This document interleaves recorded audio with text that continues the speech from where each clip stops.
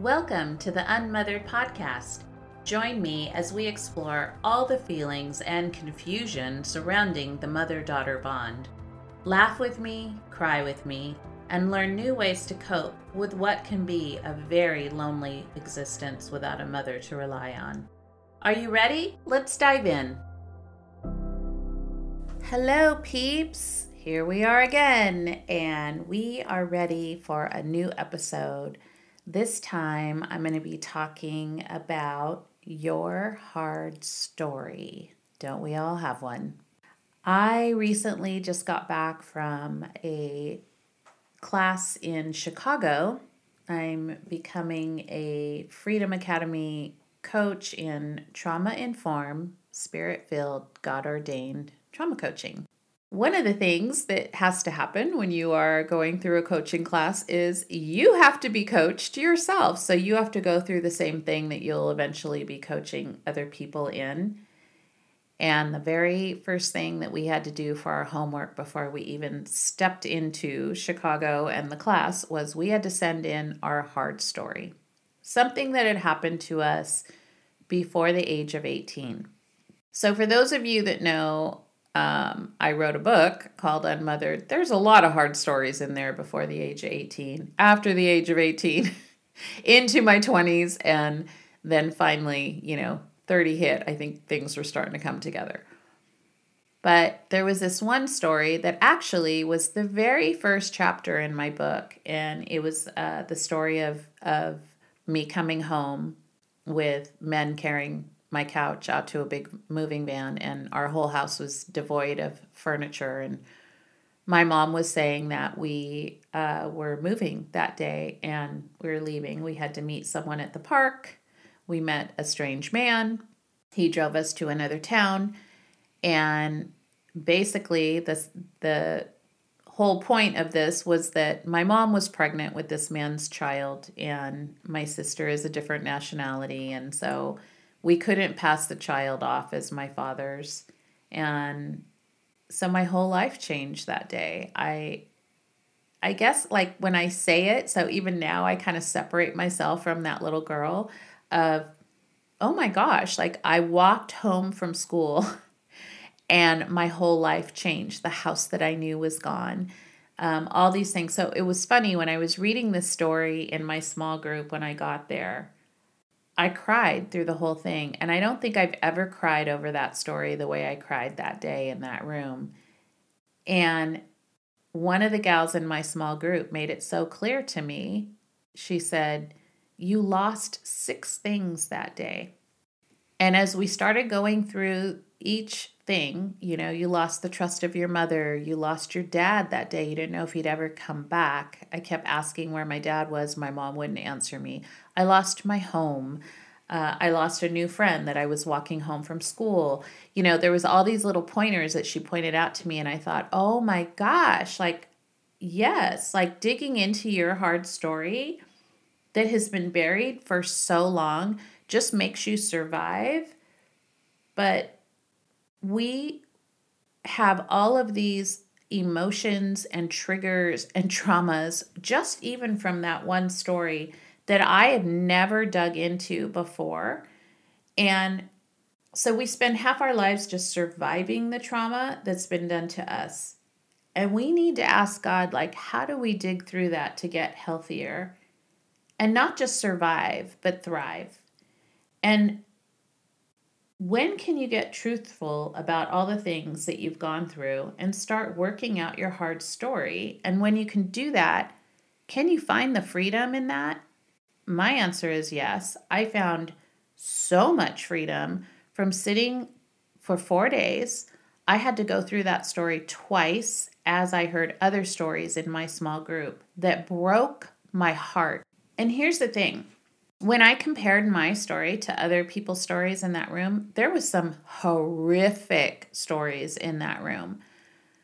But you can't compare your trauma to someone else's, because if it changes everything that you feel, the safety of your childhood, the dishonesty of someone else, the tragedy of somebody taking innocence from you, that's your trauma. And it doesn't matter if it comes from a teacher, if it comes from a parent. It almost always comes from a parent. I hate to say that, but even if you think you had good parents, there's some things and secrets that, if you dig a little bit further, you're like, oh, that was hurtful. And I just kind of buried that away. Listen, and we're doing the same thing to our kids because it's what we know and what we do, even inadvertently. But if we can dig into our hard story and find the places where we can start grieving that and go through the suffering of that in the right way, then God can partner with us and we can start moving out of that pit and moving up to a place where there is freedom, there is joy, there is peace. Even in the midst of struggles, we're always going to have struggles. We don't get out of it just because we know our story and like, oh, I'm free, I'm a happy bird now. No, we're still going to have like pitfalls. We're still going to have things that trigger us. And here's the thing. You can't just say that I prayed it away and I'm healed and I'm fine and I don't think about it. Your memory didn't go away. Your body still knows that it's in there. So somebody could say one thing or some situation can happen where all of a sudden it shoots you back to that moment and boom, you're triggered. So even though you've prayed, you've fasted, you're like, oh yeah, I'm cured of that. I don't even think about it anymore. I'm good. I challenge you to really think about that because your body and your memories do not vanish. God doesn't want you to vanish those because your hard story actually could become your calling. It can be the main thing that you could actually help someone else with if you get your own healing started. If you get to a place where you can say, I understand why that happened. I get why that happens now. And you know what? I've mourned that a lot. And that wasn't fair and it wasn't right. What my mom did to me that day was horrific because it changed everything that I thought and I trusted in my 8-year-old body. I have grown up with such mistrust of people, especially women. Friendships are really hard for me because there's a mistrust there. Do I know if it's ever going to be healed? I don't know that. I can tell you honestly, it's not completely healed right now. I still have moments where I'm like, not sure I trust that. And so I hold back a little bit. It's for my protection, but I absolutely know where it's coming from. I'm not just like, well, I don't trust that person. I don't know why. I just don't trust them. That's the way it is. I don't care. No, I dig into it now. I'm like, why are you feeling the way you're feeling? And why is it? And sometimes it's legitimate. Sometimes you need to hold back a little bit because they're not trusty. And you don't want to share things with somebody that you can't trust. But we have to learn that, your hard story is important and it's a part of your history and it's something that you really need to understand in order to become that whole person, that free person that you want to be, and stop putting these barriers in front of relationships and people you love because this is just the way it is and I don't know why I'm doing this, but it's just the way I feel and that's that. I spoke about this very subject at our church a few weeks back and it was just so interesting because the women really received it well. And they were like, oh my gosh, yes, I've been trying to pray this away. I've been trying to do these things. And I'm like, all those things are good. And you should always continue to go to God with all of these things. But ask Him to show you where that hurt is coming from. Because here's the thing I hate about family generation is that you have these people who are broken that are doing these bad habit, like kind of cold things. And they're like, well, that's just the way we are. That's the way we always, and you're fine. Look at you came out okay. And I want to challenge that and say, actually, I didn't. I didn't come out okay. I came out surviving. I don't know that I came out okay. I have a lot of trauma from the things that have happened. And I just don't want to hold that in my body anymore. So I think that, where you want to start is with that. If you see bad habits in your family and the family members are saying, well, who do you think you are? Like, that's the way we've always done it. You're fine. Get over it. Maybe you need to question that a little bit and go, okay, well, that's the way you are. But from here on out, I'm going to stop that. It's become my whole passion of breaking off generational dysfunction is because I don't want my hard story to continue on in a negative way in my family. I want my grandchildren, when I leave a legacy, I want my grandchildren to say, my grandma was flawed. She was honest and she really worked through those hard parts and really showed us unconditional love and didn't tell us to just ignore things and move on. She gently walked us through hard things. That's what I want to be remembered for. Someone who you could go to and I'm going to pray with you and I'm going to love you and I'm going to be honest with you. All of those things in combination to make me the person that I am. So another thing you may want to do is, are you willing to ask questions, even if it means learning that your parents may have played a part in the trauma? You know, I've had women that come up and say, like, I thought I had the perfect parents. And then I started really thinking back to some particular things that had happened. And I realized they've kind of played a part in some of the trauma that I feel. But I, again, thought, oh, that's just the way we are. I don't need to look into that deeper. And then when they did, it was quite shocking to them. It brought tears to their eyes because they were like, oh man, I have ignored a lot of things that actually really happened in our family that wasn't quite so perfect. And listen, none of us are perfect. I keep telling everyone, when you find the perfect parents, can you please introduce me? Because I'm not. I don't think you are. I don't know anyone that is. Honestly, we're not perfect. We're all flawed human beings. I mean, ask my kids. They'll probably tell you a million things that I do wrong or where I'm crazy, but they love me and they know that they trust me. They know that they can come to me and things will be spoken in a wonderful way. One of my daughters says, Mom, we're like the over communicating family. We communicate so much. She said it's so different from some other families that I know. And I said, but I would rather have that than have secrets and have things that are damaging to you. Do you want to start the change of familiar habits that don't serve you well anymore? Like self-protection, walls of protection. You know, you do these things. It's like, oh, this is how we do it. And then you throw the wall up of like, I'm fine, I'm strong. This was a mantra that my mom would tell me all the time is, you're a strong Portuguese woman, you can handle this. And so every time something horrific would happen, the wall of protection would go up for me. And I would say, I can do this, I can do this. But inside, my body was screaming for someone to help me. But I didn't know how to ask for help because I was taught, you don't ask for help. Let me just tell you, you should ask for help. You should always ask for help. And if you have some things that are just like burning inside of you, I would encourage you to seek out a therapist or a counselor. If you know that those things are there and you're like, you know what, I'm ready to move to the next level. I'm so ready to start getting honest with things. You might need a coach. I can help you with that.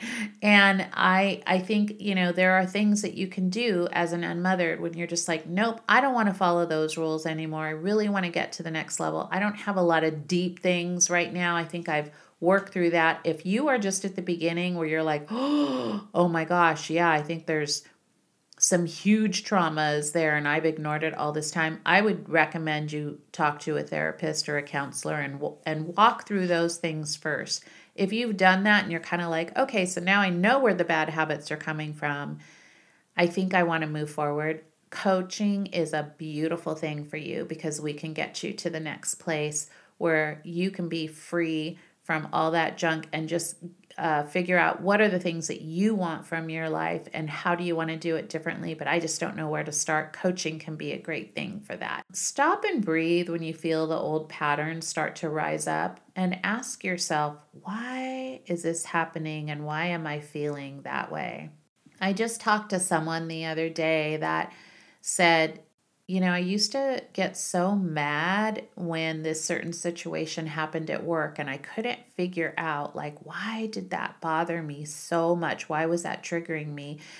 And he said, oh my gosh, I remembered when I was little, that same situation used to happen to me with my parents. Now, before, that never would have even occurred to them because we don't think of things like that. We just think that what is happening right now is what is happening right now. But sometimes when something really bugs you, when someone bugs you a lot and you don't know why, a lot of times it's because there's things in yourself that you see in them that bother you.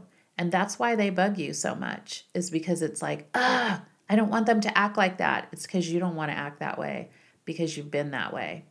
So interesting, you can really like stop and look at it that way. Also with your hard story, grieve it well, guys. I feel like, so this is what I did. I wrote a book. I wrote that story. I edited that story. I must have read that story 100 times.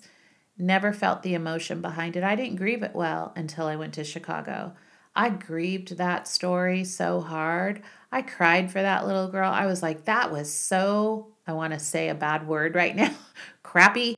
I wanted to say another word, but I just was so mad because I thought that was so unfair to do that to a child without like talking to all the parties and sitting down and just saying like, here's what's going to happen. It was like in an instant, I lost so much of me.